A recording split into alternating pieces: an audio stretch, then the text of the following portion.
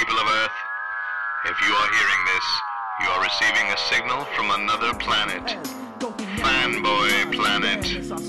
Watch anime chicks with inflatable breasts. You might be a Trekkie. Sit back and watch as the uber geek goes and kicks it up a notch. Turn to the letter F in your dictionary and add this word to your vocabulary.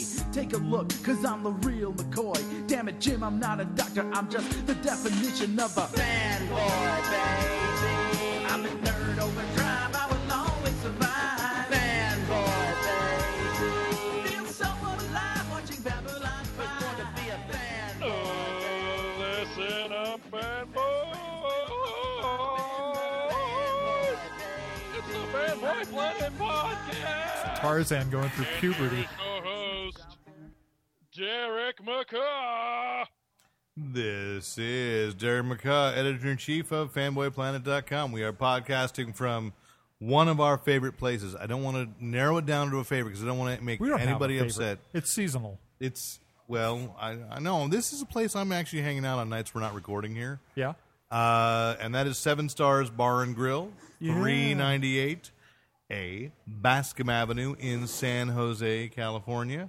This is, of course, as we have mentioned before, the Star Wars themed bar. We love this place. And so thanks to Paul Cunha for hosting us yet again on Wednesday, September 4th, 2013. We have got a lot of news for you, but first of all, let us speak, of course, our announcer, all man in Los Angeles. That's you. I am Nate Costa. Excellent. To my right, and a frequent contributor, special guest this evening because he has come from San Texas, Antonio, and that would be Christopher J. Garcia. Thank you. He went full J. I thought the J Reverend was silent. Dr. Hugo Award winner. Thank you. Proof there is no God. And to my left is, of course, podcast producer, Moral Compass. Is there any other title you want? Yeah, but we won't go into that. You're not going to get it. Rick Brett Snyder.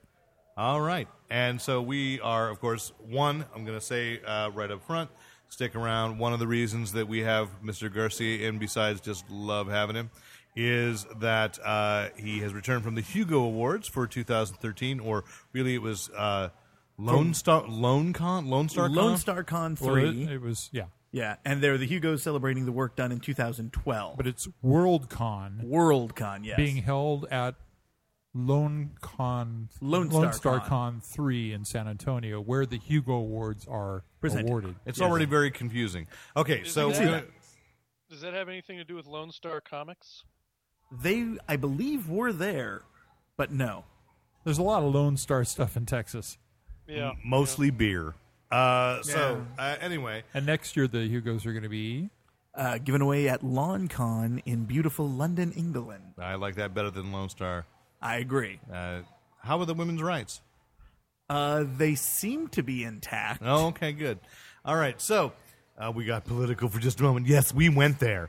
And we are, and then, of course, we're going to talk some comics news, some movie news. Of course, because, as we proved again last week, we recorded on a Wednesday night, and we knew that means that on Thursday morning there will be a major announcement that we can't talk about until the following week. And so I want to play a new game. What prediction will they make tomorrow? So we're going to see that. We're going to talk a little bit about television, and let's get to comics. But before we do, I did get one letter, which means... Hey. Nate, that's you. Started Caddy, we've got Fatty Bell. Thank you. Now, oh doggone it, my phone reset, but I'll find it. And that is that I got an email from Steven Nelson, who has been an occasional. We have two actually. We have two things. One which will go right into comics, but the first one from Steven Nelson was just a podcast recommendation. We've been talking about the Thrilling Adventure Hour first as in reverse order. First as a graphic novel, and then discovering the podcast, and in contact waiting for the guys Acker and Blacker to possibly do an interview. They're interested. We're just trying to negotiate some timing here. But Steven Nelson said, since you're enjoying the Thrilling Adventure Hour, you might like Decoder Ring Theater, which is a similar recreation of Golden Age radio dramas, though played straight. and that is available at www.decoderringtheater.com, and that is spelled R-E. I'm assuming he's right about that. I didn't follow the link, but R-E-C... wait a minute. Theater is spelled R-E. R-E. Instead of E-R, right? That's right. And then he was also particularly recommend the Red Panda Adventures, which is a combination of The Shadow and Batman. I saw somebody did a Red Panda graphic novel at Comic-Con, or at least there's a Kickstarter attempt to get that. I have not listened to Red Panda. I have never heard of this before. No, and I'm glad to put the recommendation out there. I'm not looking for more. I don't have time to, I especially love that iTunes reminds me that I'm behind by putting an exclamation point saying, you have not listened to these in a while, so we're going to have a snit. No, it's going to stop recording them for. It's not going to stop downloading them. Yeah, until you tell them to go ahead. Right. So I just don't have that much time in the day. It is not the form that excited me. Although I'm sure if I listened to them, I find it. But I'm not like it's not like I'm a huge fan of old time radio. What made Thrilling Adventure Hour work for me is a bunch of alternative comedians that I like. James Urbaniak is often on there, Dr. Venture, and I find it very funny. It's well done. I'm sure these other things are too, and I'm sure I'd like them. I just don't have time, but I'd like to recommend it to other people if you do. If Steven Nelson recommends it, it's not quite the same level as when Nate recommends a comic to me. But if Steven Nelson recommends a certain genre thing, I'm sure it's a quality. It's just a matter of time for me. In Dakota Reading Theater is really worth listening to. It really is. Yeah. So are all the other things I'm not listening to, including our own podcast. I got the exclamation point like I'm 2-3 weeks behind that. I'm like, I got to listen to what we've been doing. It's nice to know. These are things that are, if you have a long commute, you should be listening to more podcasts, well, in general. In general, us first, and then everybody else. Us first, and we'll tell you who to listen to. Yeah, move to the city and then drive in every day. That'll help. That'll help? That's great. Thanks for your advice. You're welcome. Yeah. All right. So here's a question for the podcast from Ron Talbot. So we're going to roll into comics, and this is important. So we're going to jump around a little bit because we got to say, first of all, of course, the big casting news, and this is why it matters, is we know from Comic-Con, Avengers 2 is going to be known as Avengers: Age of Ultron. Yes. And last week, after we all went to bed. And I think Rick was already planning how he was going to fine tune and produce the podcast. Yes. Marvel announced, although this was interesting, Marvel actually announced it on their own site first instead of that's good press for them. release. Good for them. Well, no, I mean it's the first time I've seen it done that way. Yeah. Because DC does not announce casting. Well, they stayed far away from the Ben Affleck thing. They don't have any movies. Oh, it's like. That's not true. They have one movie coming, and everybody's talking about who's going to be cast in roles that haven't even been confirmed. Yeah, being in we'll it. see how that works out. Yeah, exactly. Well, you were one who ran with a confirmed. My My prediction tomorrow. DC will we'll predict announce it later. We'll predict it later. But they did announce that James Spader will be playing Ultron. Yes. In Age of Ultron. So we'll come back. We'll circle back around to that news and talk about it in movies, like what we think about that choice. But the question came up from Ron Talbot, who has been on the podcast once or twice. Right. Said, yes, Fanny Mail from a Flounder. Could the Zorlak give a history of Ultron, since it seems he will be in one or more upcoming movies? My vague memory is that he was an advanced Sentinel model. How did he become such a heavyweight galaxy-level threat? Love the cast. You guys rock. Thanks, Ron. Owen, subtext, Peter Pan is my hero. I also think it's interesting in slang term, love the cast. For a moment I thought it was like, oh, this lineup, you like this version of us. And then I went, oh, it's probably podcast. Short for the podcast. But I was like going cast because Ron is an actor. And you that's wouldn't how say love the pod. That just sounds... Love the pod. We must love the pod. Love the pod. Love the pod. If that is You'll be one of us Join the pod. Join if that's the pod. not one of the subtitles for this episode, I'm love sickened. the pod. Love the pod? Okay. Love the pod. So he's pretty much totally wrong, but well, let me deconstruct a couple of the assumptions being made. First of all, I think Ultron will be just one film, and what he conflated, though yes, in the comics he did become a galaxy level threat. I think the confusion is... Well, not a galaxy level. Well, he was in Annihilation. He was in the Annihilation War, yeah. So that's across the galaxy. But then there were so many different galaxies. There were a lot of different levels, but he had taken over the Phalanx and so forth. But as far as the films go, I think it's just going to be Avengers 2, because we know that the big bad is Thanos, and that's going to stay. They're not saying anything other than, although they keep mentioning Loki's going to be trying to play a whole bunch of people against the middle. So I think that James Spader or whoever, Ultron will be one film, and the reason it is just because it takes so much time to do it. Marvel's not going to turn Ultron loose on Agents of S.H.I.E.L.D., for example. No. And they're just, well, maybe he could go out and be Guardians of the Galaxy 2. Who knows? Let's first see if Guardians of the Galaxy 1 works. My prediction is that it will. Actually, my prediction is the Guardians of the Galaxy has been much more Thanos-related than the next Avengers film. They are very much, it's not a prediction. They've already said that we'll learn much more. Much more But to remind everyone that Ronan the Accuser is really the villain of Guardians of the Galaxy. At least that's what they're saying. But if they've taken a page from Stephen Moffat's book, they will lie. Lie. And Ronan is kind of a villain, but not a villain. He's like Zod in Man of Steel. Yeah, he's who he's not. He's who he has to be. Like well, he's who he has to be for his people. Yeah, exactly. And it's a morality opposed to our own. Right. That's it. So let's talk about Ultron. The Sentinel thing is wrong, but here's what I thought the confusion might be. Yes, I could see that perhaps in a dim memory that I think about the same time Avengers and X-Men had similar kinds of villains. Sentinels have been redone almost as many times as Ultron has. Yes.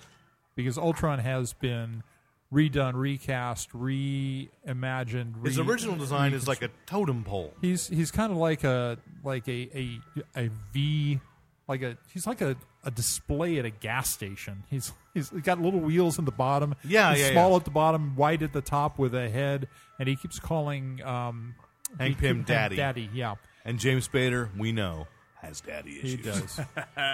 But you went through a lot of Ultron being the villain and from different aspects. So in the battle days, it was basically he was a robot that was hard to kill. They'd kill it, but of course his head would go rolling away at the end, and somebody would find it. Usually the Thing, and then you would lose it. Probably one of the more interesting things lately was when the Avengers. It was Frank Cho's run on the Avengers. Ultron. I forgot. I've lost track of the numbering, but it's every time it's Ultron Mark whatever. Let me pause to ask Nate, because he'll remember probably better than any of us right now. In the recently finished Age of Ultron, what Mark was the one that started the Age of Ultron? Oh, good Lord. I have no idea. Yeah, I don't know that they actually... I think they did, but... 20-something? I don't think it's that far up, because we're like getting the Iron Man movie armor, like Mark 43. Okay. I'm on the... During Age of Ultron, blah, blah, blah. He has Ultron Sentinels. Maybe that's where he got confused with the Sentinels thing. Right. Because that's true. Ron would be up to date, and it would, yes. Ultron was using Sentinels, and the Vision was coordinating them. Yes. I don't see what mark he was. Yeah. Okay. What's kind of interesting about it is part of the way through, about halfway through Ultron's life to date, he was recast in adamantium. Yes. And so he became doubly hard. He basically had to be destroyed from inside or cast into another block of adamantium to immobilize him or whatever. They had to be more tricky. It was less about beating him down. One of the more interesting things about the Cho, and I can't remember who was writing it along with Frank Cho. Maybe Frank was writing it. Was it Mark Waid? No. Ultron actually took over Stark's armor and basically used the extremis virus that was still in Stark at the time to remold Stark into a new Ultron that was in a naked female body, and there was some Wasp. Yeah, it was based on Janet Van Dyne. It got porny. What era was that? That was just probably 5-6 years ago, maybe. I don't think Maybe it's a even little- that long ago. Yeah. But yeah, I do recall when that. So he's always coming back, and he doesn't have. It's not like And really, everybody has to raise the stakes on him. So to be clear, if the confusion's there, Ultron's originally built by Hank Pym as an experiment, as a robot. Right. He has daddy issues. He considers Hank Pym his father. It's a lot like the Star Trek episode, which would have been popular about the same time. The Roy Kirk, right? The Intruder Right. episode of Star Trek, and so it's the classic robot turned on its creator, and he used the Vision, the Human Torch's android body, Yes. to put Wonder Man's when Simon, what's Simon's last name? Williams. Simon Williams was considered dead. He put the brain engrams of Simon Williams Into- in the Human Torch's body, and that became the Vision. Vision. And so he was the traitor within at the same time that the Justice League had the Red Tornado from T.O. Morrow, who was the traitor within. Yeah. So mysteriously, these guys like Len Wein, Roy Thomas, and Marv Wolfman all kind of living in the same couple of apartments. Oh no, we don't know why we're coming up with the same ideas. They're all sitting around. You getting listening to stoned. The Wall tonight? Yeah, they're all just sitting around getting stoned. Going, what if there is a robot? I think sometimes they go to parody each other too, or Definitely just to kind of push a little bit. But when you have the Swamp Thing and the Man Thing, and they say, "No, we didn't know." Yeah. we didn't know, and it's like, really, they have what? But they were both based on the Heap, of course. But the Solomon Grundy. well, Yeah. I Heap actually goes- no, but I know the Heap, but it was in their minds because I just tracked this in the trivia contest. Okay. That Solomon Grundy appears as the villain in a JLA JSA crossover, and every caption box refers to him 3 years before the character gets created as the Macabre Man Thing. Interesting. Okay. So Interesting. yeah, But what's I think getting back to Ultron, each time his attack is different and his goal is slightly different. So for one of them, an interesting character was introduced. Besides, he's introduced a number of characters into the Marvel universe. The besides Vision, the you Vision, mentioned. who's a great hero. Also Jocasta, who was to Yes. be his bride. Yes. Who again had used the Wasp's Janet. Right, so Pym there's an at that obsession time, with her it, life yeah. force Right, which went one into is it? Jocasta, and it is always the family kind of Oedipus or What, with a name like Jocasta? whatever. Yeah, of course. Fair point. It's not. It's all Greek to me. It's comics, Derek. They don't hide it very well. Oh, that's an anagram of Jocasta. No, it's not. It's Jocasta. Yes, they don't hide it. I know you went too far. All right, go ahead. So anyway, what the most recent one that we talked about, the Age of Ultron. Ultron basically went off into the future to manipulate the past to make sure that they wouldn't be able to destroy his succession to controlling everything Right. and basically His destroying big master humanity. plan. At one point, and this is where people I think might get confused with Guardians of the Galaxy, and we alluded to it, is that he had been encased in adamantium, and his intelligence escaped to the other side of the galaxy, and he hooked up with this alien techno race called the Phalanx, and he became the master of them. And so there's this whole Marvel thing of annihilation. Phalanx comes out of the X-Men. Out of X-Men. So there, and then you cross back there, and I'm sure the Phalanx had something to do with Sentinels at some point. So it's all getting very incestuous. Yeah. And again, as noted, especially with comics in the 60s, pretty sure the Sentinels were being big in X-Men about the same time that Ultron was starting to appear in Avengers. And and they often would go to the same well. I mean, the same ideas over and over. Yeah. So it's easy there. So there is no straight line that we get to say, but I hope that was edifying or at least not boring, and people listening are like, okay, oh, good. And what does James Spader have to do with it? That's what nobody seems to know.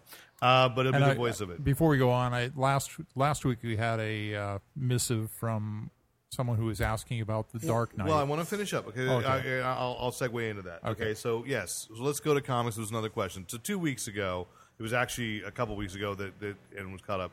That a friend of mine was asking for recommendations to start with Batman. I think he decided to go with, by the way, Batman and Son as the starting point. Just because he wanted to get up with the modern. and then he walked into Lee's Comics and went, 0 year. What the hell is that? Yeah. So I know it is. We're back to. It's funny that we go to a new 52 to clear the deck so no one will get confused, right? And then you walk in and you're still like, what Batman book do I read? And do I read Zero? Do I read year 1 before 0 year? Yeah, and which I noted at the end of Batman sense? Incorporated. At the very end of that, Jim Gordon says something like, things are just as crazy as they were back in 0 year. Like, way to shoehorn continuity and wipe out year 1. There's no asterisk. To find out more, read. All right. So, but we do want to. So he referred to it as the Dark Knight, and I made light of the fact that I have a personal button that we've talked about. You mocked a newbie. Well, you're arrogant. We've talked about this. That I have a personal button about the use of the term the Dark Knight as being just Batman, and I know that it's common. I know it's common, and I apologize for inflicting my purist attitude on someone who is just actually walking into it without any. Rick has the bat signal intent. On his left buttock. Yeah. When did that start? When did they start calling? Well, that's the question. We had a nice conversation then a couple nights ago. What my friend asked was, as a follow-up, was saying he referred to it as the Dark Knight because his impression, and again, this is from somebody who hasn't been in comics since probably childhood. Okay. And now he's a guy who's not childhood anymore. Let's not out the age, but this is going to happen. The culture is catching up, and people from outside of the comics readership are like, "Good, this is what we want to see." People coming back into reading, and he was under the impression, I thought interesting, that at some point in the development of Batman, the character had split essentially into a family-friendly version, which is what more people think of with Adam West's interpretation. Yeah. And Bob had Kane. become the Dark Knight, which is for those who want their edgier. And if only, that'd be interesting if they actually had done like 2 continuities of this is the Dark Knight. And he did say, like, after I talked about it with him, he's going to go back and read the Miller. I said, yeah, but right now the Miller Dark Knight Returns and Year 1 are kind of, they're standalones. Yeah. And they're fine. And if you're into that, they're just good stories about a take on Batman. But so our discussion was it's like, had there been a split, and because the movie became The Dark Knight and The Dark Knight Rises, in pop culture, there's that thought of, that's the grimmer one that talks like this all the time. And when did that happen? So my argument to Rick was the nickname had existed almost since the beginning. Lightly, he referred to the Dark Knight, referred to as the Dark Knight. He is referred to as the Dark Knight Detective often. Probably in hindsight, the archives, when they reprinted the archive editions, if it was from Batman comics, it was Batman Archives. If it was from Detective, it was Dark Knight Archives. And so they had, but that was, I think, retroactive. That was retroactive already in the 90s when the done, archive they had editions already were coming. made the new books. And, right. And my feeling was that when Miller used that effectively in The Dark Knight Returns, he was casting an older Batman who was more brutal and more violent. And now we got that kind of ingrained into the current line of Batman, even though it's not the future Batman that happens in Returns. I resent that a little bit because it kind of softens The Dark Knight Returns. That it's not. I mean, when you read The Dark Knight Returns originally, that was a Batman you really hadn't seen before, and now you see him a lot. But see, I'm going to argue back. Is he was extrapolating from there in his own? Now we know his own psychoses, and by the very title, The Dark Knight Returns, which implies that he was the Dark Knight before. Yes. And if you listen to the first time, again, a podcast I do recommend. And I know Nate does too. The first time that Kevin Smith on Fat Man on Batman interviewed Grant Morrison took that apart in a way that I hadn't really noticed. I want to go back and reread, because I'm sure he's right, because he's Grant Morrison. Yeah. Is that the... it's true, Nate. And that I'm not disagreeing with you. Thanks. Grant Morrison and Uncle Scrooge are going to be talking here. I should. Can I be Brant Morrison, like his evil twin? Brant Morrison, the bad Scottish accent, that in The Dark Knight Returns, Miller takes him through all the levels of costumes and periods that he's been in when he comes out of retirement, so that at the end he literally is armored up, a knight in shining armor. He is a dark knight, and he says, and as Graham Morrison says, it's epic. So, for a guy who blows minds, he's so soft-spoken, and yet he's so terrifying in real life. He gets that all out of him when he's writing. I know. He's got nothing left when he's talking to people. No, but I've seen him on pedals that goes, I'm a crazy Scotsman. If he was to sit alone for a long time and not be able to write anything, you'd be a little worried to talk to him. Yes. All of a sudden. So anyway, Yeah, that's when he morphs into Alan Moore. Yes. But what I think is what I mean is Frank Miller was extrapolating out of, yes, he had his dark things while making the Catwoman a prostitute, and these are themes that show up again in Sin City, and I guess to some extent Holy Terror, but it still comes out of that because I don't want to sell short the work that Denny O'Neil did. Neil Adams did Jim Aparo. Jim Aparo to make that character seem much darker and more realistic than, though as exciting as they were, Carmine Infantino's work and Murphy Anderson in the '60s. Yeah. Even with the light bat signal, but the other guys and we also brought up Steve Englehart and Marshall Rogers Right. with Terry Austin on inks with the Silver St. Cloud, which was almost a retro kind of feel, forward, but it was still darker. There is something darker about it. So I think those all fed into what Frank Miller was doing. But it's just like what Alan Moore said about Watchmen, and at one point, though we might recant this now, is like the entire industry changed because he was in a bad mood for a year. Yeah. And everybody imitated him because it sold well. And he was like, it just was bitter. And then it's, Alan Moore, you go, so it's an even-numbered year? It was a year. It was a year. It happened during a year. Yeah. So I think that's where it is. I don't think the character is split, but there is certainly material enough out there for children, or that's still lighter. I missed that, but I think this week or last week they launched, and I'm very excited about. Ooh, yeah, it's water coming back around. They launched Batman Beyond Universe. Oh, so like a whole book set in the vaguely animated, vaguely comics continuity. The international signal for bring the pitcher of water over here, but not too close to the electronics. Don't pour the water over the soundboard, Chris.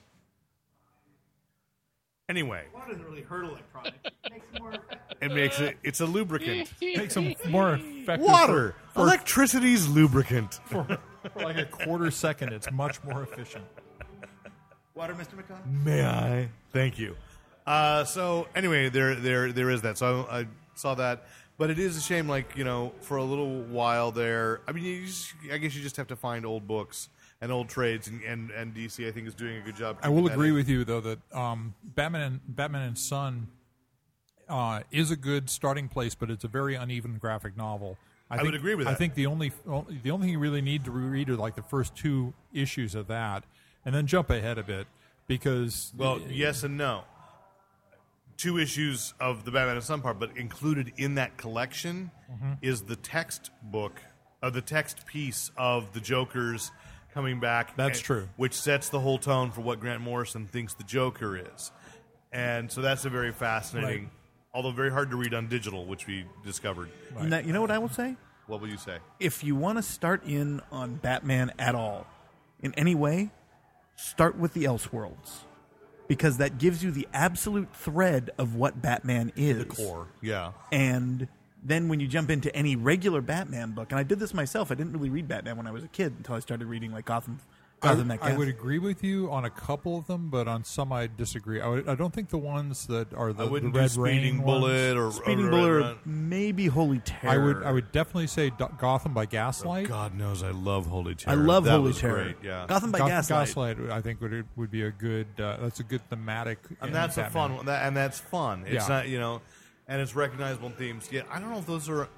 They're coming back in print. I don't think they're in print right now. Gotham by Gaslight, I think, is in print, or at least I bought it new, but 2 years ago. But it could have been sitting on a wasn't shelf. That could have maybe been a couple of issues, Elseworlds, or was Yeah, it it just one was. issue? It was. Yeah. But I don't. What we recommended, I know this was, but just for anybody picking up this podcast now, is we said, start with the Court of Owls. Yeah. Start with what Scott Snyder's doing. People have been talking about the one he did just before the Black Mirror, and it's interesting. The Court of Owls feels like a better jumping on point because at least it's dealing with what everybody thinks they know about Bruce Wayne and Batman. I agree with you to the extent that if you can find the right issues of Court of Owls and not have to read all the ancillary stuff. No, just read the trade paperback. Don't read Talon. Don't read any of No. Yeah. When I'm saying jump in, Right. I'm not saying that anybody jump in by buying back issues. I'm sorry, DC. I'm sorry, comics dealers. Buy the trade paperback. And the trade paperback Court of Owls just goes 1 through 6 of Scott Snyder's Batman. Fair enough. I didn't look at the graphic novel after that was over. So Right, but then when I'm recommending to somebody, I say go to and you say just read the issues. But people, unless they're going on to Comixology, which is valid, and some people will, yes, you can get the individual issues there. But I think when I talk about an arc, it's going to a store because that's what most people are doing. Going to a store, saying, point me in the right direction, and if they walk into a comic shop and say, I want Batman Volume 1, Court of Owls, one is going to be cheaper than going in and saying, can I have the individual issues of it? Well, Scott Snyder is really good, and Grant Morrison is obviously superb, but done now. I would still say that if I was recommending to somebody who wanted to read Batman stories, and want to get what the current Batman is and get involved in just great stories and great art, would be Batman and Robin. Yeah, I agree with that. Yeah. And it's not going to twist your head around like Grant Morrison will. Any of the trade paperbacks. Yeah. But even when Grant Morrison was writing it wasn't as twisty. Right. So any of the trade paperbacks of Batman and Robin, great place. So, okay. So there's that. Let's go through what you got this week, because up top is probably the biggest news, Well, you want to talk about this one. This is I the do Star want to talk Wars, about right? the Star Wars. I bought Star two Wars. issues of it. Two copies. I got it. Are they alternate covers, or you just No, want the same cover. Now that's Luke Star Killer, right? Luke Starkiller, yes. Starkiller. Have you read it, Nate? No, not yet. A long time We'll ago, be reading it next time. in a galaxy far, far away, I did read the original screenplay, so I'm Yeah, familiar with the. I did in college because they published it in like a photo book thing, if I remember correctly. I know I just leaked online, which still could have been in college for you. Yeah. Yeah, it's. I recall being fascinated by how grotesquely different in some places things were. And how blatantly stolen from so many. Oh yeah. So many other science fiction novels. And far more so though, how much wish fulfillment in the character of Luke Starkiller. Yes. As Luke Starkiller was for George Lucas. Now I don't know if that's translated in the book, the comic. What I wanted to talk about was the art, because I'm just loving. I just flipped through this. That is beautiful. That is beautiful. It's Mike Wow. Mike Mayhew. Wow, he was both And Darth Vader and an artist. That's awesome. right, and the That's art. Peter Mayhew. That Peter is Mayhew. like Chewbacca. This is like Alex Ross. I mean, this is just Yeah, look that at is. That's that amazing pose. work. That's just beautiful. That is stuff. beautiful work. Yeah, the first thing that came to my mind when I just saw that was Alex Ross. totally Was Kingdom Come. let me blow the Chewbacca joke was first thing you thought, but Well, yes. Well, it wasn't the first thing I thought, but it did come around. Don't worry. Yeah, so Chewbacca. this is a definite recommend. Chewbacca. How you doing, Chewbacca? All right, thanks, Mr. Williams. What is Why a don't you Wookiee get us a doing Colt on- 45 and let's settle it? Okay. So the next thing up was I picked up Jonathan Hickman's new book, God is Dead. Oh no. Have you seen this? Have you heard about You it? didn't even know he was well, sick. I knew God is dead because I hang out with Garcia. But again, it's Heyo. hey-o. This is a No, I did hear of this title. I didn't know what it was. It's all the pantheons of older Drawn by Mike Costa. Mike Costa. Any relation to Nate? or Ben. Yes. Liar. Yes. Well, both. We're brothers, Ben and I. So yes, if he's related to me, he's related to both of us. Okay, But is he? No relation. Okay, thank you. No relation. spoilers. Art in this is really, really good, and the each of the pantheons is well represented. You've got the Norse and the Considering how much he writes, do you Hickman? think Hickman is an android from the future? I think Hickman is definitely doing something with borrowing tomorrow's time today. Okay. I think we're going to come up with he's got to take a year or two off sooner or later. Bendis hasn't yet, so maybe. I That's don't know. true. He slows down every now and then. All new X-Men, I'm still a few behind Battle on that. of the Atom Part 2, Chapter 2. I didn't know Chapter 1 had happened. Oh, there's still X-Men. How quaint. Then we got Avengers AI with... Number 3. Yeah. I bought I'm caught up. Who does that Vision look like to you on the cover? Quicksilver. No.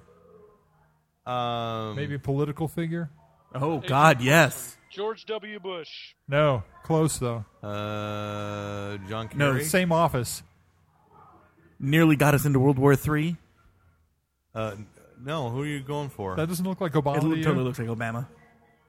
And you're going to suddenly blame Obama for getting us Into into World World War War III? I didn't say that, Chris did. No, I know he did. That was Chris Garcia, who is just an idiot.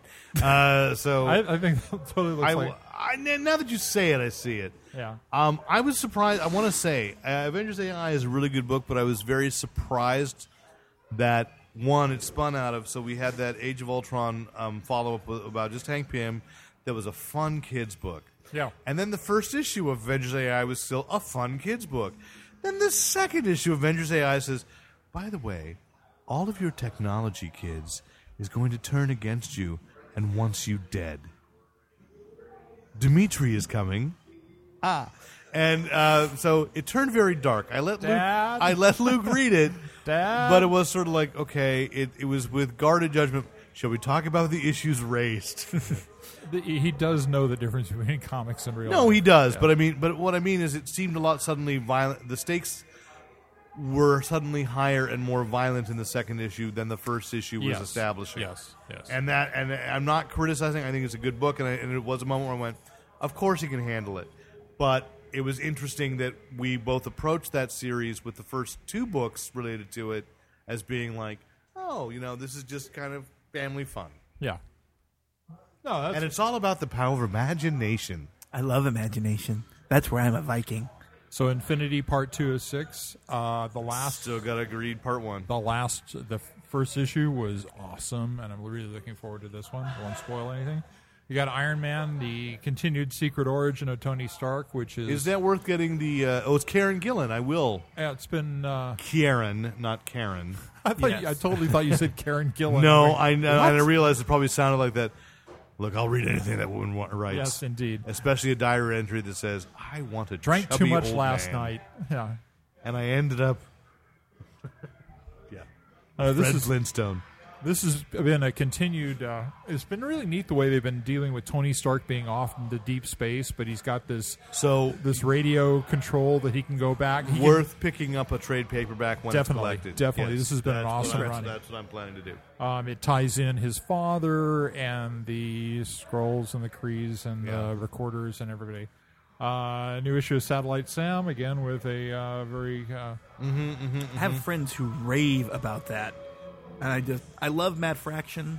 The second issue sold out, so I didn't. I just kind of went, okay, I guess I got the trade eventually, but I bought the first. So we've been talking about Batman Year Zero, but we're into issue 5 of Shadow Year 1. I kind of like it. It's do. been good. I do like it. It's been good. And then we got. I love Superior Spider-Man. We got 3 bugs in a row. We got. Wait, were you just behind in buying them? No, these all came out today. Superior Foes of Spider-Man, issue number 3, with... Dropped it. Oh, you did? Didn't like it? No. Superior Spider-Man 17, with... Got it. Yeah. Who's that underneath? Is that Scarlet Spider? Let me see. Oh, no, that's... It's Shadow. that's $20.99. That's Miguel. Yeah. So who's that? It's regular Superior Spider-Man underneath, spying on Spider-Man 2099. Miguel O'Hara. Miguel O'Hara, you're right. And then Venom. Great name. They've all got Venom and Lady Venom on this, or I don't know. Ooh, there's a Lady Venom. Her name. I'm way behind on Venom. Something Mania.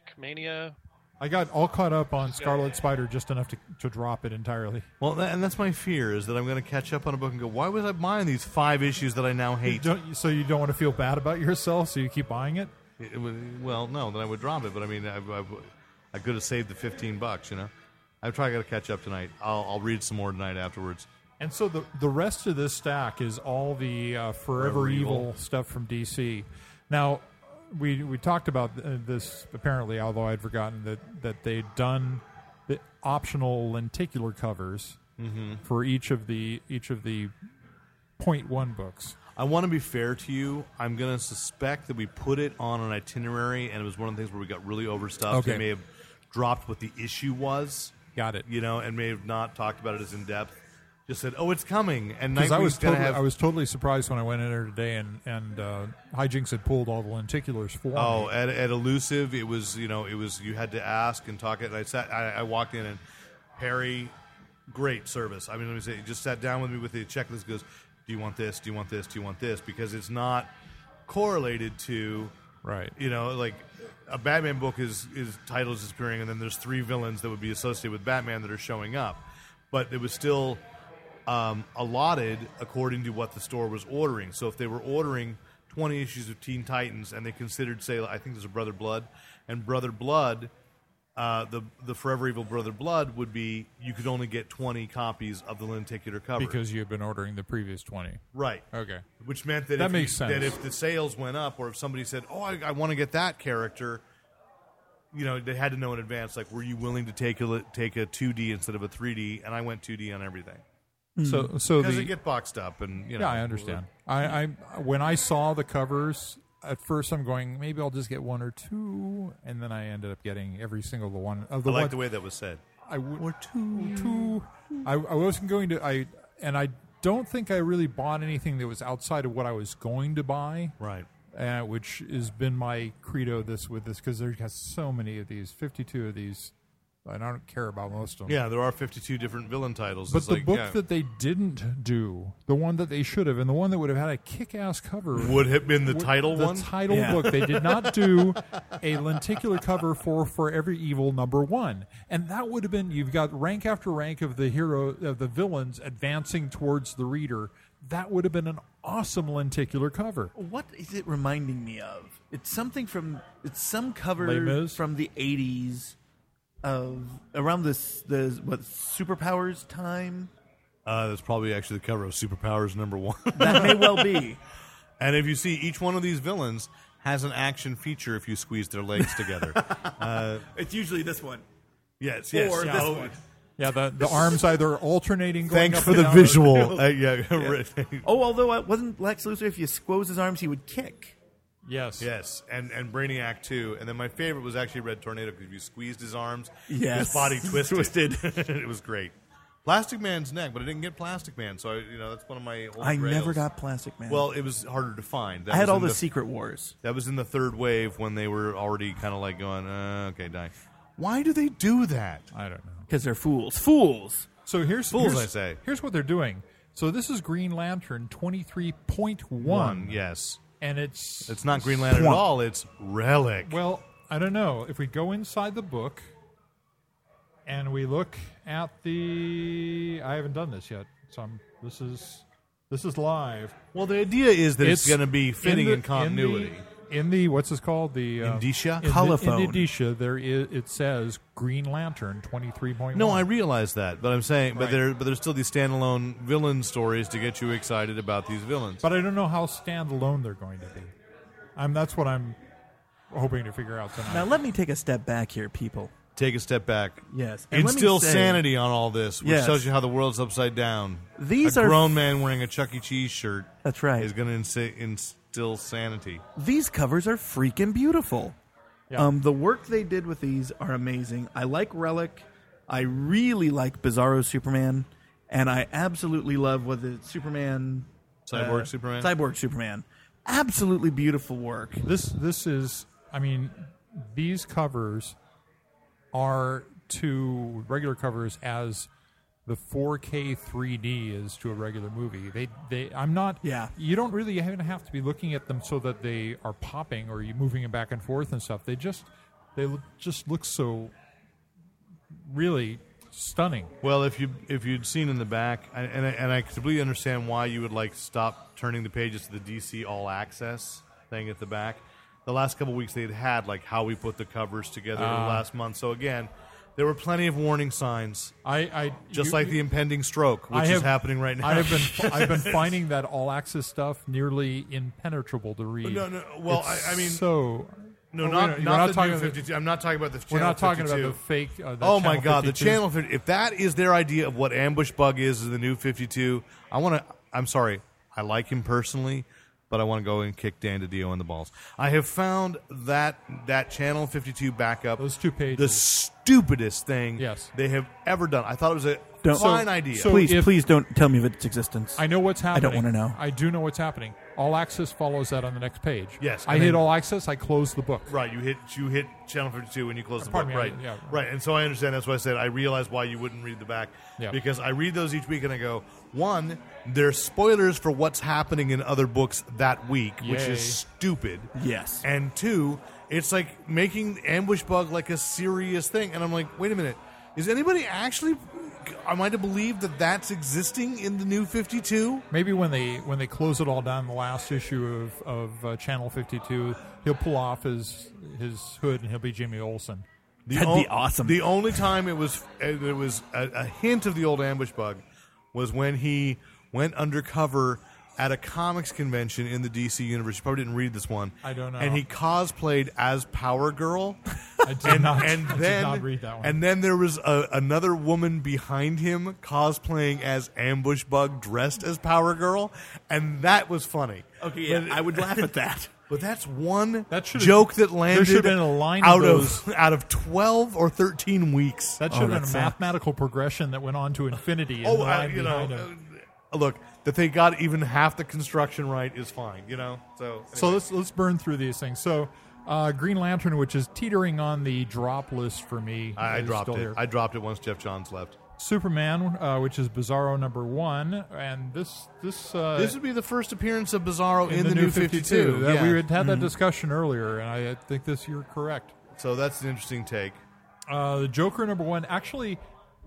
Look, he has his face back on. This is my least favorite of the lenticular covers because I think it's just way too busy. It's between that and Relic. I think that it doesn't work as well.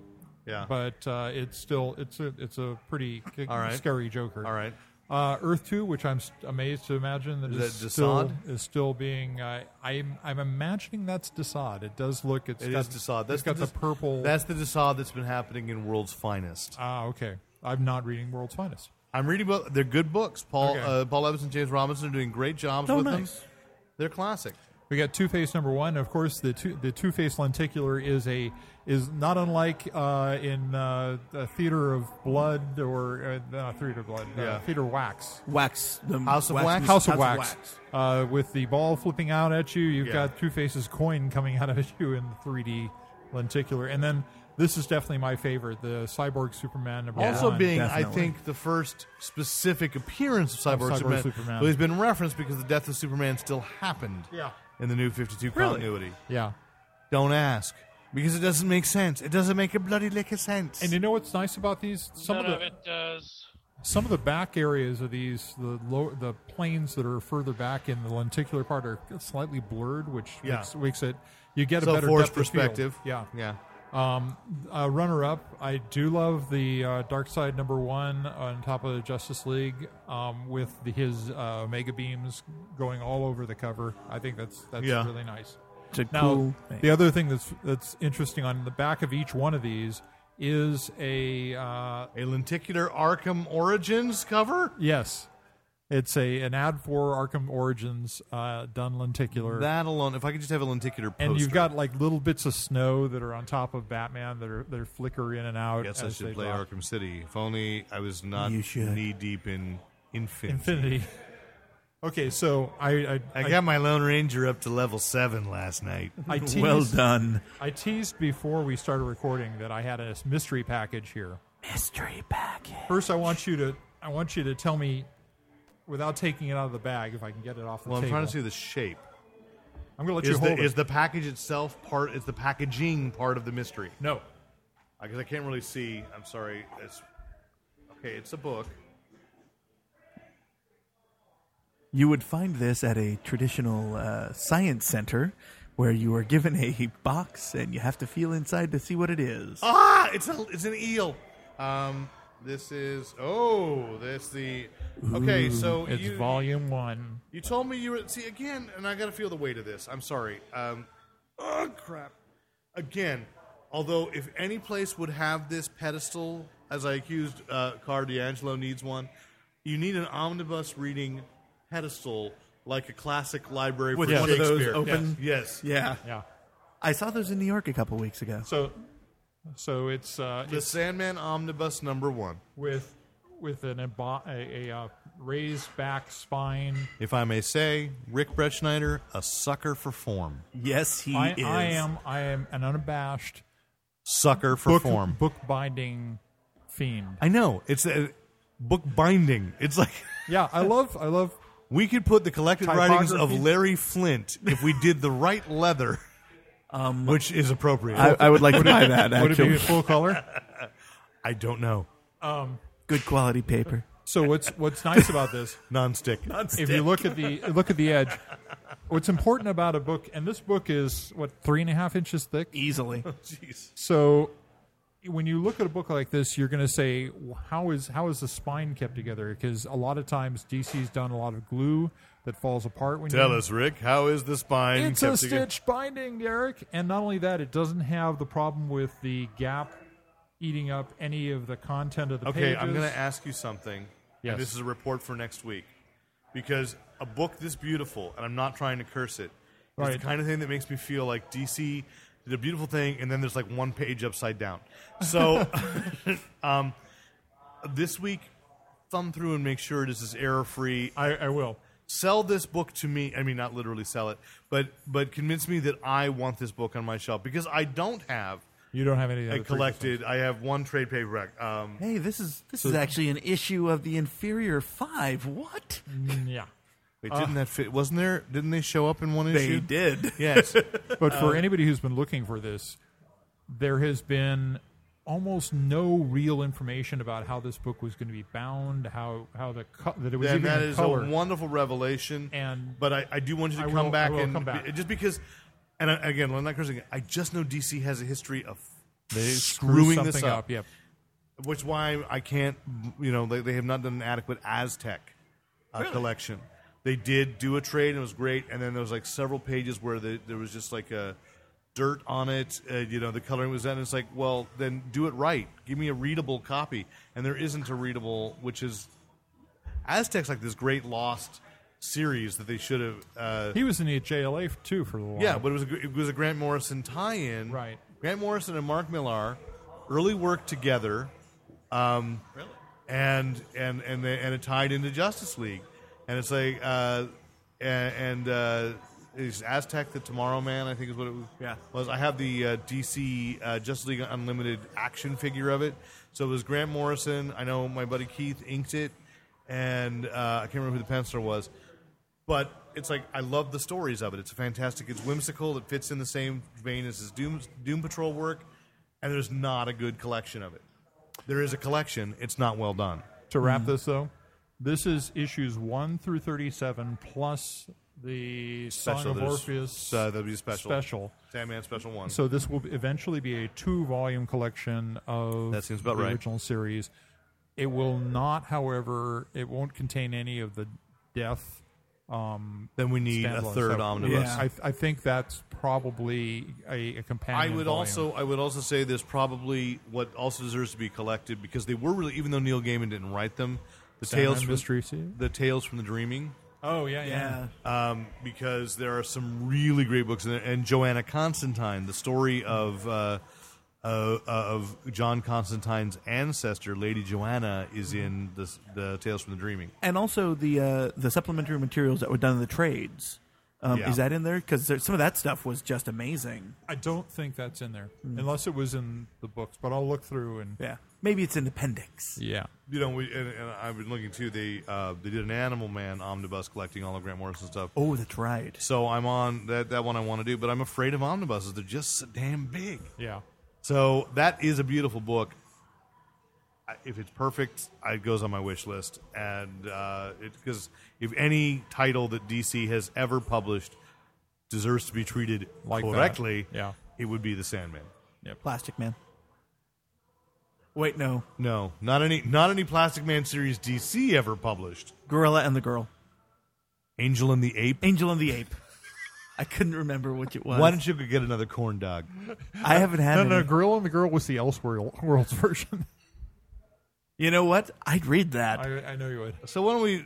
Because you're dying to talk about it. So let's talk the Hugos. Yeah, they just This week, the best graphic novel. So to tie it into transition, was one of Nate's favorite books, one of my favorite books, one of Rick's favorite books. Saga won the Hugo for best graphic novel. How long have they been giving out a graphic novel award? How long has Girl Genius been around? Yeah, this is the 5th time they've given it, and then there's an asterisk after that. The first 3 were 2009, 10, 11, and they were all Girl Genius issues. Okay. In 2012, it was Ursula Vernon's Digger, which is just a spectacular webcomic. Just wonderful. And then this year, it was Saga. And interestingly, they sent no one to collect it.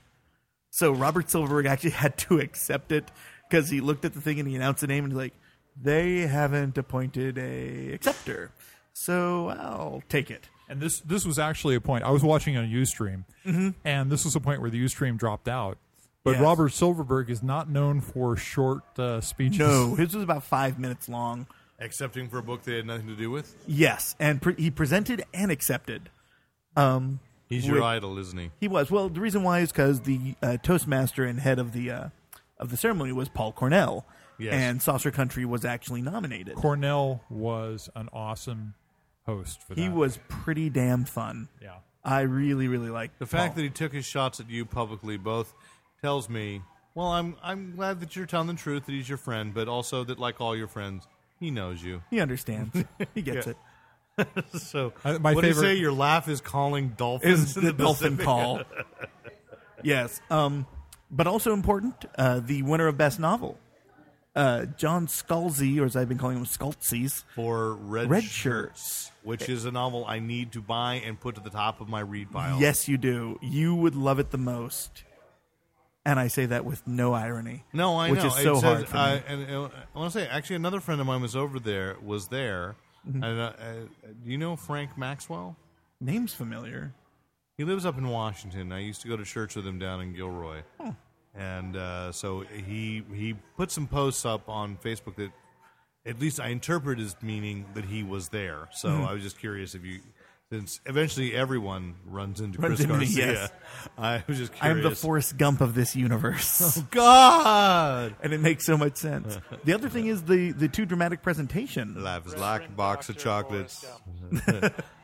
Of course, the Avengers won Best Dramatic Presentation Long Form. This is 2012. Yes, right. accepted by my good friend Steven Silver. I don't know who that is. Wonderful guy, good guy. Steven, if you're listening, I know you're not. But more important, If we tweet this correctly, he might. yes, was the Best Dramatic Presentation Short Form, often referred to as the Best Doctor Who category. Yeah. With 3... Cornell actually called it the best, and the best Doctor Who short form. Yes, No, best, yes. With 3 nominations for Doctor Who. The winner, of course, Game of Thrones, Blackwater. So came out of nowhere to win that. Hilarious thing is that won. Then there were the 3 Doctor Who episodes. And then the option of giving no award actually beat out Fringe, which to me is giving Fringe way too much credit. wow. But yes, I came in 2nd and 3rd in Best Fanzine. Lost SF Signal by a significant margin. You know, I just we can not. The last season of Fringe was awesome. Really? But I think they had lost a lot of people in the season prior to that, and I think it really deserves some kind of a recognition for what they What did. I'm going to say I like about Fringe right now is I'm still way behind. That's not what I like about it. But what I like is that it is sorry that they lost so many people, but were still able to finish their story.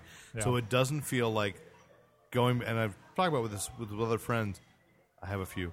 that like watching Lost feels now like if I were to go back and try to watch it, the moment is gone. Yeah. The zeitgeist is gone. Right. But not enough people were talking about Fringe while I was enjoying it, so that I can go back and just sit down and I will be able to catch up. And I won't feel like spoiled. I won't feel out of time. I'll up that a little bit. I could actually go back and watch Fringe episodes that I'd watched before. I could not do that with Lost. I think I could go back and start Fringe over from season 1 because it's been so long since I've watched. And see, I hated season 1, and I stuck it through to season 2 and then just lost it. Just season could 1 not went handle it. way too slow, and then they realized it towards the end. Yeah, and and it really season 2 picked really up. took It the really pace picked up. And then they kind of got the second to last season kind of got a little bit befuddled, but the last season just took the lid off of it, and it was really pretty awesome. And by the way, may I congratulate the Fanboy Planet podcast For what? for 17 nominations in the nomination cycle. That makes it 10th, above podcasts like Escape Pod. And The Nerdist didn't get as many nominations. Nerdist didn't get that? The Nerdist didn't get that many nominations. We didn't beat the Nerdist, did we? Yes, you did. We did. Yes. Wow. Also, things like Sword and Laser. Well, guess what? Enjoy your burrito, boys. Because I should mention Thrilling Adventure Hour is part of the Nerdist family. So I'm not going to lord it over them. Because you asked, would I rather No, have I'm not lording. I'm would amazed. I rather have a Hugo or their popularity? I'd rather have their popularity. Yes. You'd I'd rather have a Parsec. I'd rather have a network of we're not there. We're far from there, but maybe with Nate's Beachhead in Southern California. Is he the expeditionary? It's all on you, Nate. He's our Admiral Peary. I just say as I want to be. That's really exciting to know. Mm-hmm. We do what we do. If they recognize it, wonderful. Last year, I really when you said we were not. It's not that we were so close that we were even in the running. Was so far afield from anything I'd thought that it was like, ooh, So I'm not. I'm not going to pander, but More nominations this year than last. that's true. That's growth. That is growth. That's growth. You've got quite a lift there. Yes. Also, of course, at Worldcon, we discovered that Fred Pohl died. I saw that tweet. Long-standing. Beat me for a Hugo in 2010 for Best Fan Writer. And a very nice From guy. the future, dead Fred Pohl Dead had gone Fred back Pohl in had time gone back and in beat time, you. yes. No, I'm sorry. But yes, so he was, honestly, Frederick Pohl was one of the first. I wouldn't be able to tell you what short story it was, but of what it's the first hard sci-fi writers I ever read. yeah, he was. I read him pretty early, but he was never one of my super favorites. No, never until was. I met him. He was not a super favorite, but I find him more rewarding than, say, Clifford D. Simak. Yeah, Who definitely. keeps luring me in with high concepts, and then nothing ever pays off. And I don't think Pohl ever wrote a Star Trek. Well, I don't care about that. I mean, I really had just read some. I couldn't tell you what. I picked up a novel early on, or I think when I was in 6th grade and joined the sci-fi book club, I just devoured everything. Yeah. Wow. I probably should rejoin that sometime. You probably should. With the extra time in the day club. For people who aren't aware of it, like the top novels. Oh stories. God, what is the top one? But he was a big editor too, right? He was So- a huge editor. Probably after your Campbells and your Gernsback, he was probably the next level guy. I think he was editing If was his big one. Okay. But the biggest thing that he's been known for lately was actually the way the future blogs, I think, or was, is his blog looking at the history of science fiction.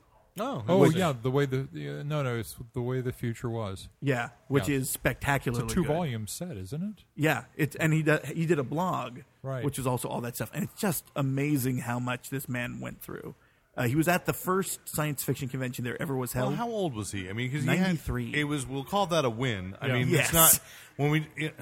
I mean, yes, I'd like us all to live forever, but if somebody makes it in their 90s and has still got their faculties and is still vital to whatever it is they love, it's like Philip Jose Farmer a couple of years back. Yep. I think that's grand. Mm-hmm.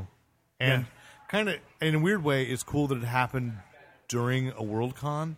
Yeah. So that the people that would most come together and talk about him were there. Yeah, and I wish I had actually already left. Sorry. And there were some there's a couple of friends of mine in Chicago fandom who I would have loved to have been there for, but, I wasn't, and it's a shame. But Fred Pohl, he was probably the last real legend of that era left. Yeah. And I can't come up with, off the top of my head, anyone else. So... No, yeah. Well, Yeah. it's as we realize, we're all getting older. There we go. And so Yeah. those grandmasters. Maybe Silverberg. I honestly, I'm surprised he's still alive. I saw him this weekend. He's great. No, I Good know, shape. I know, and I'm glad he's still alive. I enjoy Silverberg. I like his work. That was another one, a weird thing where, I think one Easter, my parents gave me a copy of, the Easter Bunny in my basket. Gave me an Isaac Asimov's science fiction digest or something, and thought, the magazine. Yeah. And in it was an excerpt from Lord Valentine's Castle. Great book. So I read all the Valentine books and then got into Silverberg for a while in junior high and high school because, so I'm pleased that he's around. It just surprised me because it felt like he had been around for a while when I started reading.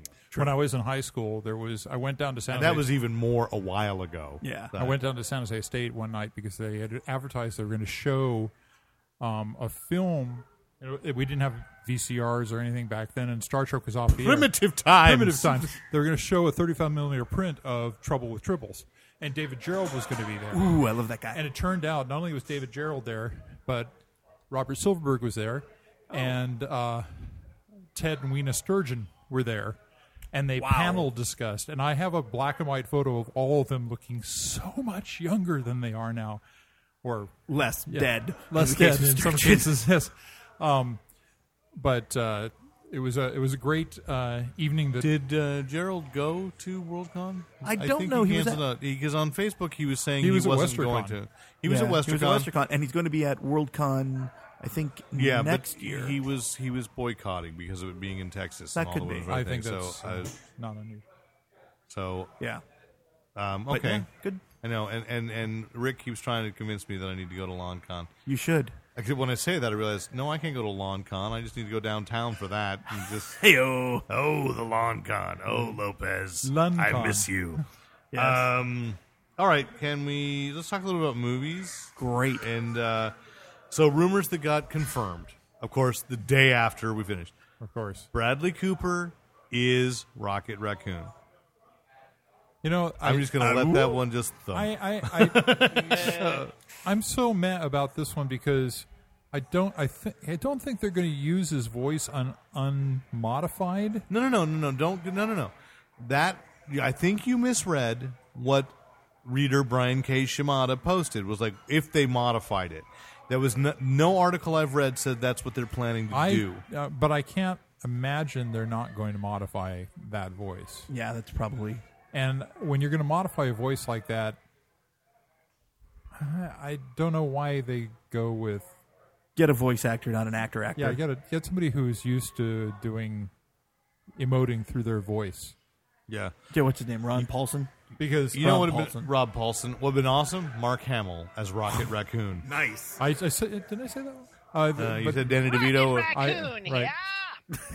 Nice. Oh, Nate Costa as Rocket Raccoon. I would pay to see that. I would say they're I'll be Groot. I am Groot. I'm trying to remember the guy's name.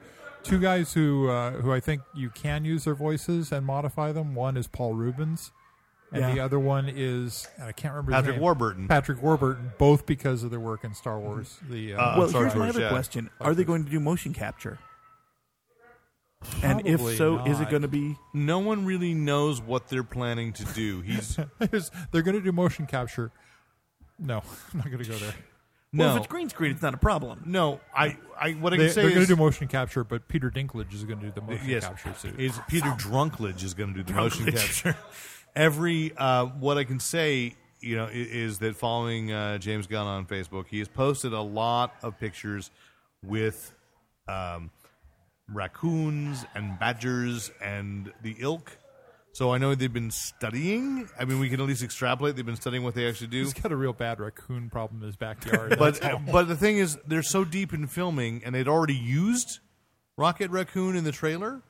So, and they've already got footage that showed up of what they showed at Comic-Con with Rocket Raccoon with both machine guns or both lasers ablazing.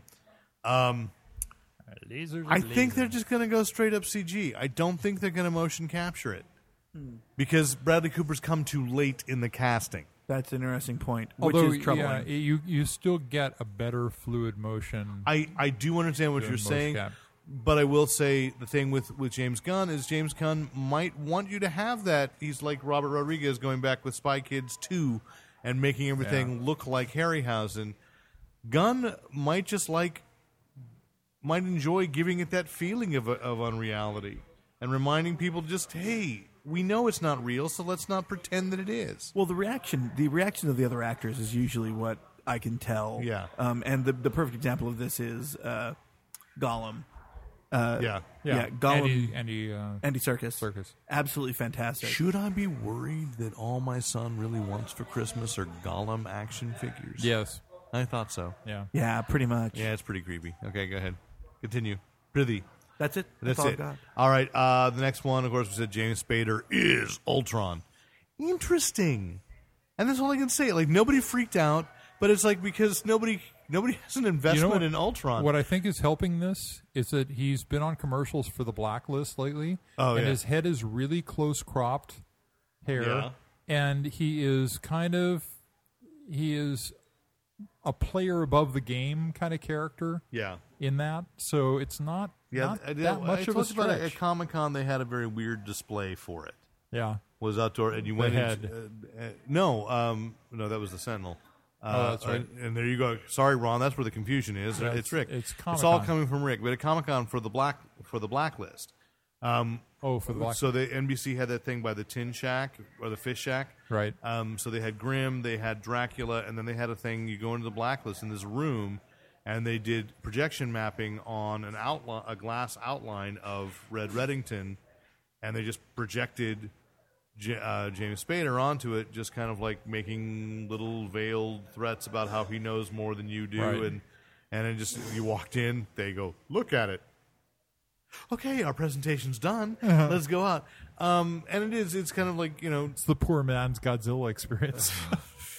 Oh, that was just James Spader doing stuff that really had nothing to do with anything else. Yeah, it was. It was kind of like, well, I'm a little peckish right now. Does anybody want? I think it was like the level of it was more like, he's so threatening because he's in handcuffs. No, I don't know. I don't know if you've noticed, but he's escaped. It's just a projection on a glass screen. Devilishly clever. Whereas I believed the Godzilla encounter, that was awesome. Still the best thing I've ever seen in the Comic-Con. But so, I mean, he is a character, he's an actor who has a veiled sense of menace, but can be both, for a guy who seems like he wouldn't be that versatile, he is. Like, he can be innocent, he can be evil, he can be knowledgeable above it all. I mean, because he was, like, on The Office, when he had that season on The Office, Robert California. That was hilarious. He was, at the same time, hilarious, above the game, playing a game that you weren't even aware was going on, and oblivious all at the same time. Yes. It was amazing. Yeah, so he has a unique quality, and as people have like, posted pictures of him, and I like researching last week to post a little article and looking at old pictures of that. He's also an actor who's aged in a very interesting way compared to he really was like this handsome California boy, and just like, it's like I would have wanted to smack him if I'd known him in the 80s. During the Brat Pack Brat Pack era. But he wasn't part of the Brat Pack. He was always separate. Yeah, it was the and era. And then sexualized and videotape, and then, it's just kind of... Oh, and the secretary? Secretary. No, just secretary. Secretary. Leave that article off. And, I highly recommend that movie. He was, at one point, it looked like he was going to be... I love that movie. It's a date night movie. It is. Yeah, at one point it looked like he was going to be like the next genre superstar. He did Wolf. He did and Stargate. And he was in Stargate. So he was on the Stargate, which I forget about because I'm sorry, I didn't like the movie Stargate. It was okay. Oh yeah. So but a lot of people love him for that.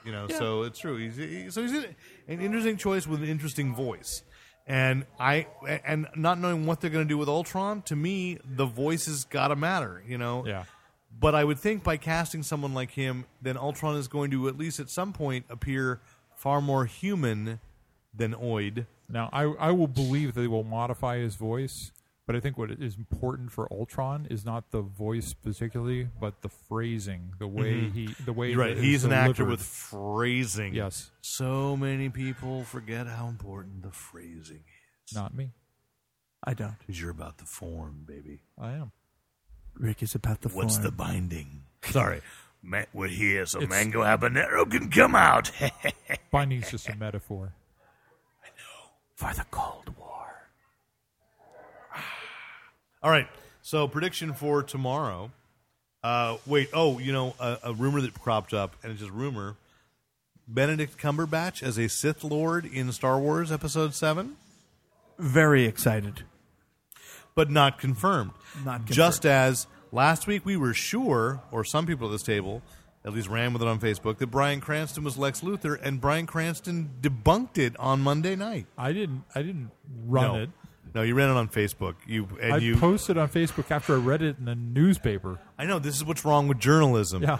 Because Bryan Cranston goes, I just played a role with a shaved head.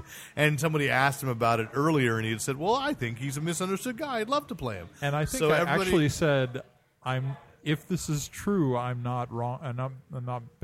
And the fact I'm is, okay with it. If I had to choose out of any actor I know who's working right now to play Lex Luthor, he'd be my second choice. Who'd be your first? Sadly, would be Kevin Spacey. Because I did love Kevin Spacey. He was really good as Luthor, and I hate to say that. No, he was good. But I think for what they're doing, I don't think there'd be camp. I think Bryan Cranston would just be this complete, terrifying Luthor. But the question is, do you want a Luthor who's in his 50s, or do you want a Luthor who's in his 30s, or even 20s, possibly younger, and jealous of Superman? Of course, here we are speculating about nuance in a screenplay that will contain none. So, what city are they going to ruin next time? Gotham. I love Gotham. They did announce that Transformers 4 has a new title, Age of Extinction. Thank God. And we get Dinobots. Really? We get Dinobots. It's called Transformers 4. Yes. It's Age of Extinction. So boring. Yes. It's Transformers. And I'd watch that. I know you would. I'll hate myself for it, but I'll watch it. Thank you, Bugs. I'll do it. I'll hate myself in the morning, but I'll do it. So here we're reaching the end of our movie news. So, Nate, your prediction for what wild casting thing that will set the internet abuzz tomorrow when we can't talk about it on the podcast? Let's see. How about Yes. Jonah Hill as Lex Luthor's toady? What was his name? Otis. Otis, yeah. Otis. And you know what? I think you have a very good point there, but I think that the real big casting news is going to be, and we're all going to be shocked, is Zack Snyder is actually going to make Space Owl the movie. We're finally going to get that opus. Space Owl? Space Owl. What is Space Owl? Space Owl is a running gag that apparently he and Richard Cheese, the lounge musician, have. And he says, if you use my music in your little Space Owl movie... Is that why he did Guardians of Ga'Hoole? That could well be. Okay. My God. My prediction is that DC will finally admit that they have no idea what they're doing and stop all casting for all movies until they can finally get things together again. That's just simply not going to happen. I would have a lot of respect for him if Save they just them a lot of money. edited down episodes of The Flash into a 2 hours movie. The John Wesley. The John Wesley ship? Well, they did. There are two that are edited that way. Yeah. I'm going to say they're going to cast Zach Galifianakis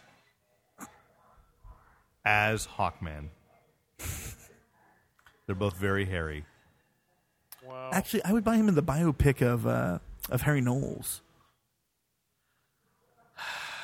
I don't want to talk about it. That'd be a great biopic. I got the ad asking me to kickstart Harry Knowles' TV show on allegedly PBS, which was just the local Austin PBS affiliate, but still asking me for my money. I'm like, I like I just don't find him personally entertaining. I wish him no ill will, but everybody I know that knows him goes, I still just find I would rather put you up there and claim you're Harry Knowles.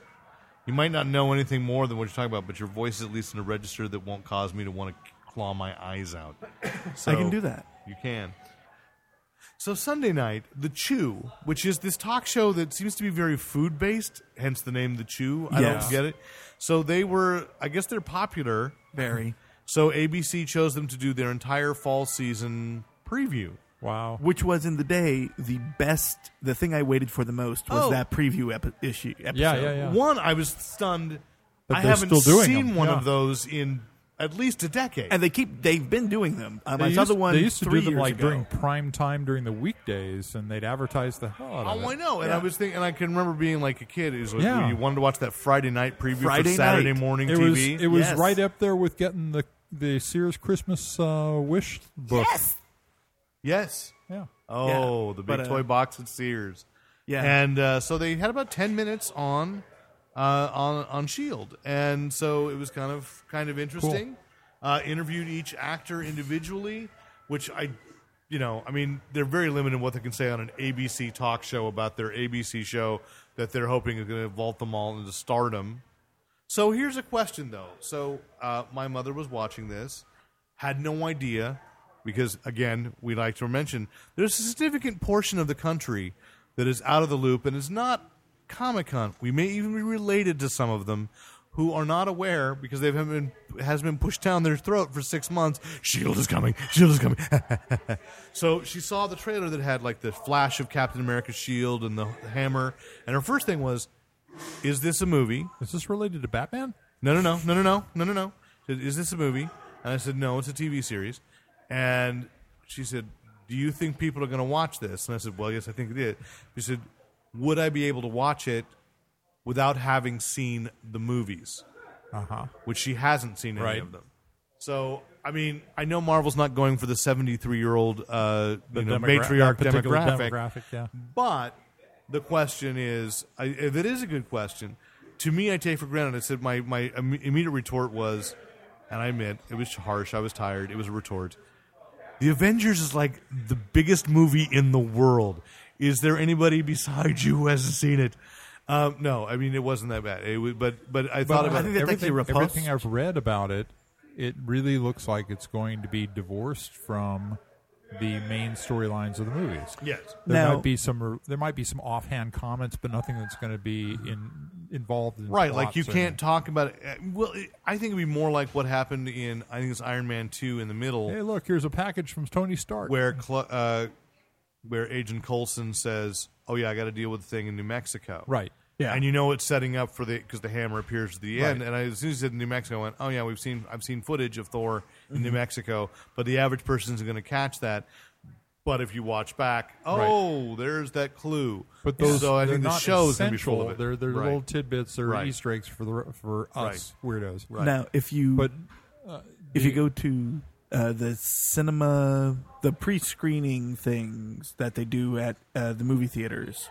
Previews? No, not the previews. The thing before the previews start. No, those I know what commercials. you mean. And then Yeah. I hated AMC with the bouncing red ball Yes. that goes, "Oh, you've Up just next seen." on CinemaVision or whatever. I think it varies. you've from, just watched. Yeah, you just watch. Yeah, they have a A 5 and there's video and there's on- always something that they talk about that you didn't see.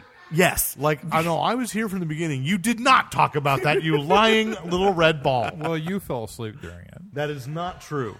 but the one they had on, I don't fall asleep until the middle of the actual movie. But the one they had on Agent of S.H.I.E.L.D. was great. It really. Yeah. They showed a couple of stunt things because that's my favorite part of these things. Always, it actually made what was it? The new Riddick movie look entertaining. Riddick?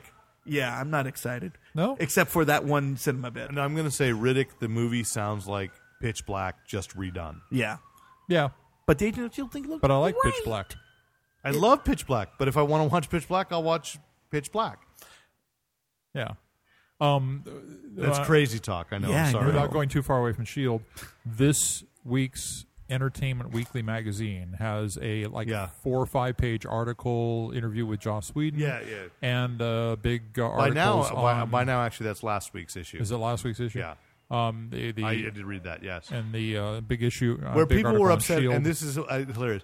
People are upset that Joss Whedon said he felt that Empire Strikes Back was a rip-off movie, that he does not like the ending. right. It's like, how dare Joss Whedon have an opinion different? And I'm like, really? Again, we're about to enter World War III, and we're fighting over whether our two sci-fi daddies agree on the way you should end a movie trilogy. Yeah, so He's right. He's totally right. I'll kill you, man. Totally right, I man. will cut you with this plastic cup right now. Honestly, I kind of want to see that. Stop fighting! You're tearing Nate apart. Nate. Sorry, Nate. I know. Podcast without a cause. Coco's getting upset. Do we have anything else on the agenda? Yes. Okay. And the last thing, and I haven't had a chance to play it, but I want to say it. So my homework for this week, Mickey Mouse Castle of Illusion did come out last week. Oh, it did. So it is downloadable. I downloaded it last night. Is it on Steam? I don't know. I just saw it on the PS Network, went ahead and got it. Okay. So that's 2 in a row. DuckTales and Castle of Illusion. And you've been enjoying DuckTales. I've been enjoying DuckTales, though I'm going to wait because I can't play, I can't have 2 files for it. That's the only drawback to it. Oh. So my kids were playing it. You can't have 2 saves. Can't have 2 saves. Right. So my kids were playing it. I want to keep it for my kids. Right. Let them, so rather than have them freak out, or especially the 9-year-old. But I was reading an article on this and saying that this is the interesting thing is that Disney had really recognized why Disney Infinity was such a. They've got a lot focused on this. Is they realized they had bobbled their video game strategy so badly, and yet I can say Castle of Illusion. When I saw that game, that was the game that made me want to get a Sega Genesis. Yeah, pretty much. And so, but Disney does not have a long track record of great video games since then. But those 2 right out of the gate, DuckTales and Castle of Illusion, were great. And then you had, Kingdom Hearts, which is getting redone. Right. Remixed to 1.5. But Kingdom Hearts, that was Square Enix, wasn't it? Yeah. They licensed out. And that's going to be next week. It's actually, that comes out next week. I got to go. I got to pre-order something. And honestly, it's a wonderful. I mean, Kingdom Hearts was one of the games that really got me into Disney properties. Wow. It's a fun game. My kids love it. Loved it. And all that. So I'm hoping they just redo and remaster. So I'll come back next week with a report on Castle of Illusion. Perhaps you'll download it too if it's available on Steam. I don't know. Well, I've got a PS3, but I don't have an account. Ever since they blew the accounts, I've never set up a new one. When they blew the accounts? When they were hacked and everyone's account got compromised. Oh, like when Bank America got hacked last year and didn't talk about it and changed my credit card? I don't have a Bank America account either. I know, but I do thanks to, that's another thing. Yeah. They've been fine since. Question, Nate. Are we talking video games Yes, right now? yeah. Has anyone played the Deadpool game? No, I just realized it was out. I just think in the... Is it console? Yeah, it's a console game. It's 360, PS3, etc. The whole thing. I saw it at GameStop last week. So I think I will get it. I will try it. I listened, didn't like the voice necessarily for it, but again, it's like Ambush Bug. I don't know what Deadpool would sound like that would make me happy. Hey guys, I'm Deadpool. No, I don't know. I just don't. I just don't know. Dave Coulee is Deadpool. Who? Dave Coulee. Let it out. God. I will cut you with this cup. Now Nate's going to drive up tonight and kill you in your sleep. What, big Alanis Morissette fans? And I want to mention also next week, Rick in particular is going to want to do this. I don't know about Nate so much. Probably. Batman 66 Hero Clicks come out next week. Oh my. I haven't really been buying the Hero Clicks. It's not about playing the game. I think you might just want those really cool little tiny Batman villains. I have to show you something else I just bought. You want a miniature Cesar Romero. Oh, are they to going to rest have on the, your shoulder. Are they going to have the original Batman villains? Yes, they're all there. Oh, I took a photo at Comic-Con. They got Egghead. Vincent Price's Egghead is one of the hero So I can clicks. pick Is and King choose Tut between there? those. Yes. I think that was so. Why haven't you dressed up as King Tut for Halloween? Oh my God! I've thought about it. Oh my God! Oh, It would work, wouldn't it? He would so be Victor Buono. Oh my God! I've been living with that all my life. Oh my God! I'm a second-degree Buono. And weird. I've never even thought about that till right now. And I was like, Wait a minute. He's dating a costumer, we didn't say he was bright. and he's never done that costume. Linda, you listening? He's a few hairs short of a wig. This is my actual hair. Really? Yeah, He I know. doesn't get it. That's my point made. All right. So if you've got questions, compliments, commentary, whatever, If criticisms, you played the Deadpool game and would like to tell us all about it. Exactly. please write in to editor@fanboyplanet.com. You can listen to us on iTunes, where we would appreciate your subscribing, we would appreciate your rating us, and we would really appreciate you telling your friends. Or you can go to www.fanboyplanet.com. You can listen to us on the Stitcher app. And, of course, there's PayPal there if you choose to either something that you heard about on this podcast, you want to purchase at Amazon because you are not near your local comic shop, because I do want to keep those guys in business, but we do appreciate the support through Amazon, or PayPal donation. We really appreciate that. You get a little taste. Just a little taste. Just get a little Find a taste. little taste. Bam! Mango habanero has eats the taste. Taste of mango. No, you don't want to taste the mango. You don't. Anyway, so I am Derek McCaw, editor-in-chief of FanboyPlanet.com. Christopher J. Garcia. I am Dave Kafta. And I'm Rick Brett Snyder, reminding you to Use your powers only for good. I'll never give up and I never surrender.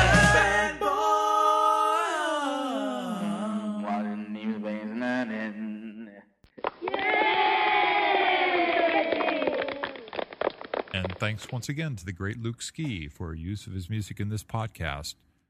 Visit Luke Ski at www.thegreatlukeski.com.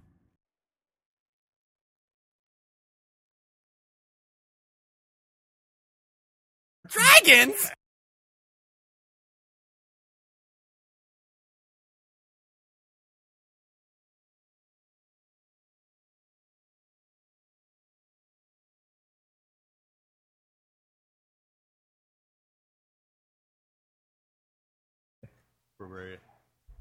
When it had like a really bizarre, it was kind of like, that's a really pandering name. Politically correct man. Buana. All right. We should probably wait until you're finished with your corn dog to start Because it's delicious. into the show. Yeah, those things are pretty amazing. Translating for Derek tonight is Chris Garcia. That'd be an interesting show. Thank I you don't for think I'd coming, Chris. I don't You think I'd be- hack. Chris speaks corn dog. Oh, all right. He also speaks linguiça I think that is your own self-loathing coming out. and pearl tea, oddly Hey, enough. I don't loathe myself. I'm just not very fond of me. Well, given all the things you've done to yourself, Yeah, that's I true. can totally understand. Not wrong.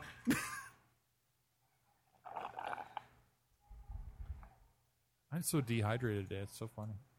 What have you been doing this dehydrated? It's just hot. Justin and I were out in front of the house today sanding down the front door and the garage door. We're having him do it in semicircles? No, we're using a power sander. Oh, okay. We're going to paint him tomorrow because they need it. Then I went out and got new locks and latches, got them rekeyed. Ooh. So I can understand why I'm thirsty. Because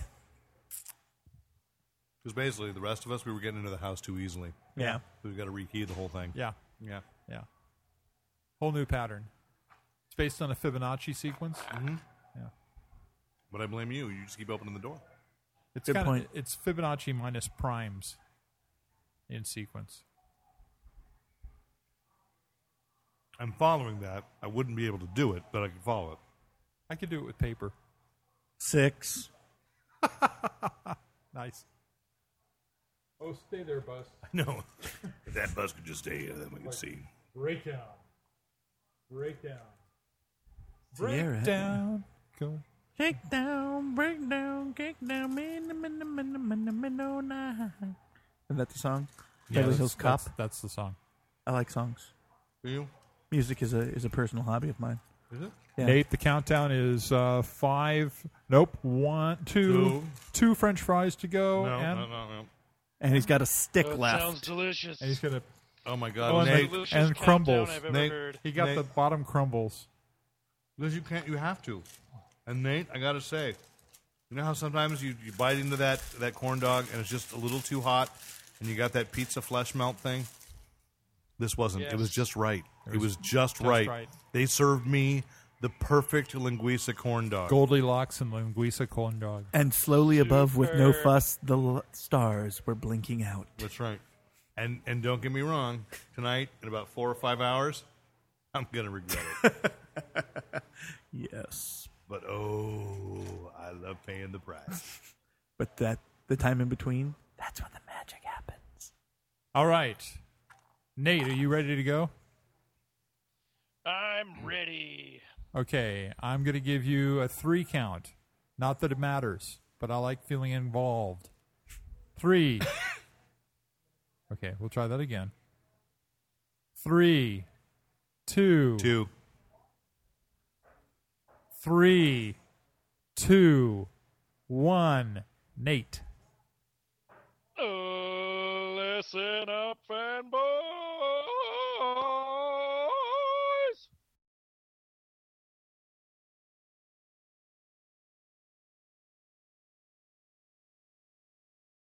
Use your powers only for good. I'm going to try that again. I've been meaning to say this. Just don't yell into the microphones. Don't increase your volume. Just all say it. Yeah. So, I reminding hope you. this stays in the podcast. Yeah, okay, fine. Reminding you to Use your powers only for good. See, didn't that sound better? Now, can you actually get a little bit I think we started getting louder because I was trying to shut up like Andy or Lon, who were gonna say- screw it up. Yeah. For poop. Yeah. Poop. Yes. Although, that's a you good know what one. the most distracting thing about being here right now is? What? Jedi is on. It's on multiple screens. It's on behind you, too, Chris. That's what I love about this place. I'm gonna bring my son here in a couple of weeks. Food's great. I know, and we asked my buddy Michael, and I asked Paul on Sunday night. I said, can kids come? And he goes, we want it to be a kids' place just before 8, not after 8, please. We're like, please, but kids would eat this up. So yeah, we're both going to bring our sons and arrange a play date. We sit and we have our linguiça, and our children talk about Minecraft.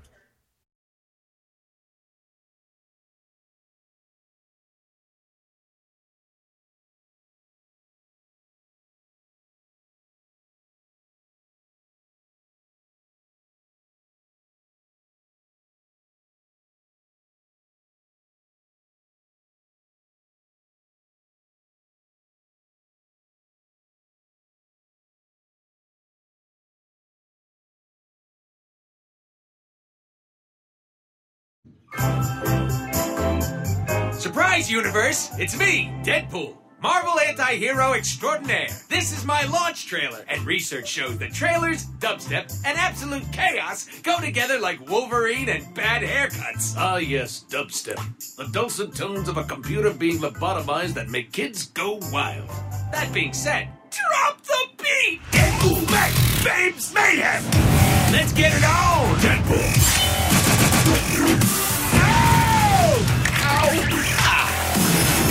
Deadpool? Oh, yeah! Deadpool? Oh, I love old 8-bit games! This game isn't old. Or 8-bit moron. Really? Yeah! Okay, numbnuts. Deadpool, back! Babes, mayhem! Back! Let the quest for booty begin! Cable, what is this? Deadpool! And Babes, mayhem! Bring the noise! Now we're talking. Smells like tacos. You like tacos, Wade? Silence, fool. Back! It's so loud! Deadpool, back! Babes, mayhem! I didn't sign up for this. I'm gonna get dizzy! Rise and shine! Could somebody get a microphone? Because this would be a perfect time to drop it! Think fast, dummy!